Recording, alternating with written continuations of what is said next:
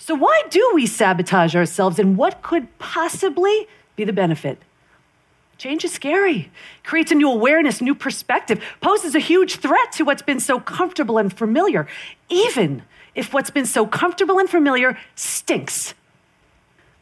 You know, it's so much easier to sabotage yourself and just go numb through either drugs, alcohol, work, food, TV.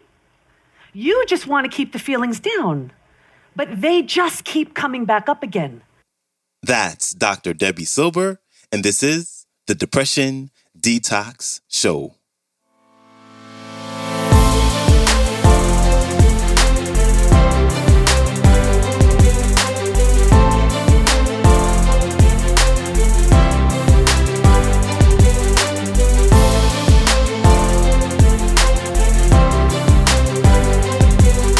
Hello, and welcome back to the Depression Detox Show, where we share ideas and stories to change your relationship with depression. I'm your host, Malik Josephs. Happy Monday. I hope you all had an amazing weekend. And before we jump into today's clip, I just want to say thank you.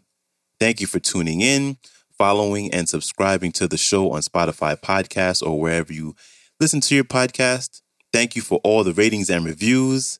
All these things help the show gain more exposure, and as a result, more people start to listen. But more importantly, aside from all of that, I'm grateful that you're liking the show and that you're really getting something from it, which is ultimately why I created the show. So again, thank you, and I appreciate you. And now let's get into this week's topic, which is all about change. And this week, we have speakers that will help navigate through some of the struggles that we face with making a change, whether that be something big or something small. So today, we have speaker, author, and transformational psychologist, Dr. Debi Silber, here to kick off this week to discuss the reason why, when it comes to making a change or wanting to make a change, we often get in our own way and sabotage ourselves. Here's Dr. Debi Silber. Enjoy. So what's really going on when you want more money, success, health, fulfillment, and it's just not showing up? I mean, sure, it can be due to a lack of focus or strategy or some bad habits. But in my work, which is getting people to their physical, mental, and emotional best, I found very often it's something so much more protective, primal, and subconscious, which I'll explain using 3 clients whose names I've changed. Let's start with Claire, CEO, top of her field. She's been climbing the corporate ladder for 25 years. Eats, lives, breathes her work. And one day, she feels a restlessness. She can't quite put her finger on it. So she decides to relieve some stress by going back to the gym. And after a few weeks, she's got lots more energy, lots more clarity. And this is when it hits her how unfulfilling it's been to climb the corporate ladder in a field she chose just to please her parents. She starts dreading going to work. Questions come up, like, well, what else would I do? This is all I've ever known. I've given up everything for this. Now what? Too confronting. It's too overwhelming. So she doesn't even realize she's doing it, but she stops going to the gym and sabotages her success.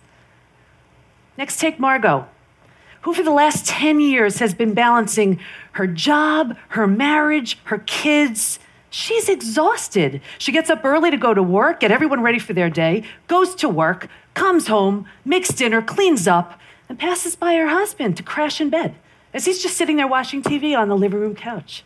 She feels so empty, overweight, overwhelmed, exhausted, unhappy, unfulfilled. So she decides to start eating a little bit healthier to get her energy back up, get the weight off. She cuts out the sugar and her afternoon lattes. After a couple of weeks, her clothes are fitting much better. She's got lots more energy. And this is when it hits her that the lack of confidence she had with the extra weight on had her play small.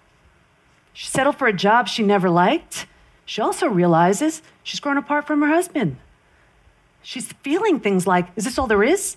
I feel so unloved. I feel so unappreciated. She's worried if she keeps feeling these things, will she want to leave her job? Will she want to leave her husband? It's too big of a risk. It's too scary. So she doesn't even realize why she's doing it. She goes back to the sugar in the lattes and sabotages her success. And finally, take Greg, who for the last 20 years has been meeting up with his buddies every week, where they get together, grab a beer, and complain about their jobs and their wives. And one day it hits him. There's got to be something more than this. So Greg decides to do some personal development work. And after a couple of weeks, he's becoming inspired by all he's learning, how he's growing. And he realizes, it's not fun to complain about his job anymore, especially without a plan to do something about it. When he sees his friends, of course he wants to talk to them about it. He's all lit up. He wants to share what he's learning. Secretly, he's hoping to inspire them too. Instead, they just make fun of him and his new ways. As they do, this is when Greg realizes he's outgrown them. He has less and less in common with them, and he feels torn. He'd have to explain way too much if he stops meeting up with them each week. So he doesn't even realize why he's doing it. But he stops with all the personal development work. And when he meets up with them now, he's drinking more than he was before, sabotaging his success. So why do we sabotage ourselves, and what could possibly be the benefit? Change is scary, creates a new awareness, new perspective, poses a huge threat to what's been so comfortable and familiar, even if what's been so comfortable and familiar stinks. It can almost feel like you're facing a death, no matter which way you turn. You either face the death of what you just learned you want, or you face the death of who you've been, now that you're ready to become someone new. As if this weren't bad enough, with all this stress, you've ignited the stress response, creating this cascade of stress-related symptoms and illnesses, conditions, even disease. It's so much easier to sabotage yourself and just go numb through either drugs, alcohol, work, food, TV. You just want to keep the feelings down, but they just keep coming back up again. Going back to what you know, sabotaging your success feels like and seems like the much better option. Yes, it keeps you small, but you also feel it keeps you safe because your head is spinning with ideas like, will these changes lead me to lose my friends, my job security? Will you hear how selfish or crazy you are?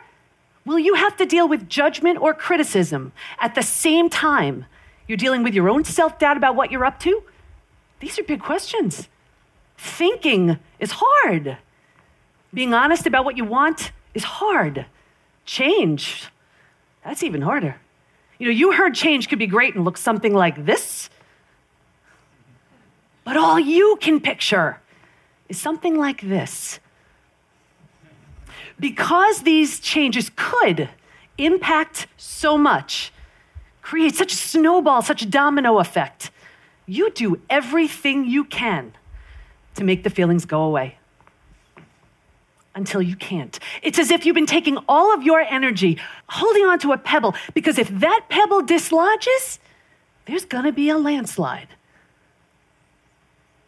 And then there's that moment where the pain of where you are becomes greater than the fear of the unknown. You're standing on the edge, ready to jump, without the security of knowing that there's anything to catch your fall. And even with that, in a sacred and deeply personal moment, you make the decision. The risks are great, but the rewards, they could be so much greater. Big thanks to Dr. Debi Silber for stopping by.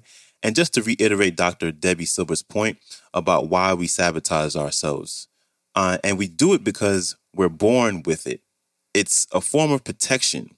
The ego doesn't like change. It sees doing something new or something that we're uncomfortable with as a threat. So we inherently avoid it, but as a result of constantly avoiding it, we may start to resent ourselves and maybe even resent others, and maybe even start to look for ways to suppress that gnawing feeling that we have because we want to do it and we just stop ourselves from doing it. And we tend to do things like overindulge in food, shopping, alcohol, drugs, and so on. So one of the ways to combat self-sabotage is to take action on the things that we want to change or things that we want to do. And that doesn't mean having to do something that you're totally uncomfortable with, but maybe something like starting it off real small, something like doing micro commitments and work your way up to that change that you really want to see or you really want to experience. And we'll have more on this topic in next week's clips. But for now, I just hope that this clip was helpful in knowing where our self-sabotage can come from. And if you want to watch the entire talk, you can head over to YouTube. The talk is entitled Stop Sabotaging Yourself by Debi Silber. You can connect with her by visiting her website, the PBT Institute, which stands for Post Betrayal Transformation. So pbtinstitute.com. You can follow her on Instagram at Debi Silber, and you can pre-order her newest book on Amazon, which is entitled Trust Again, Overcoming Betrayal and Regaining Health, Confidence, and Happiness. And everything I mentioned along with the link to the entire talk will be in the show description. And lastly, when you get a chance, please follow the show on Spotify Podcast, share it, or subscribe on your favorite podcast player app.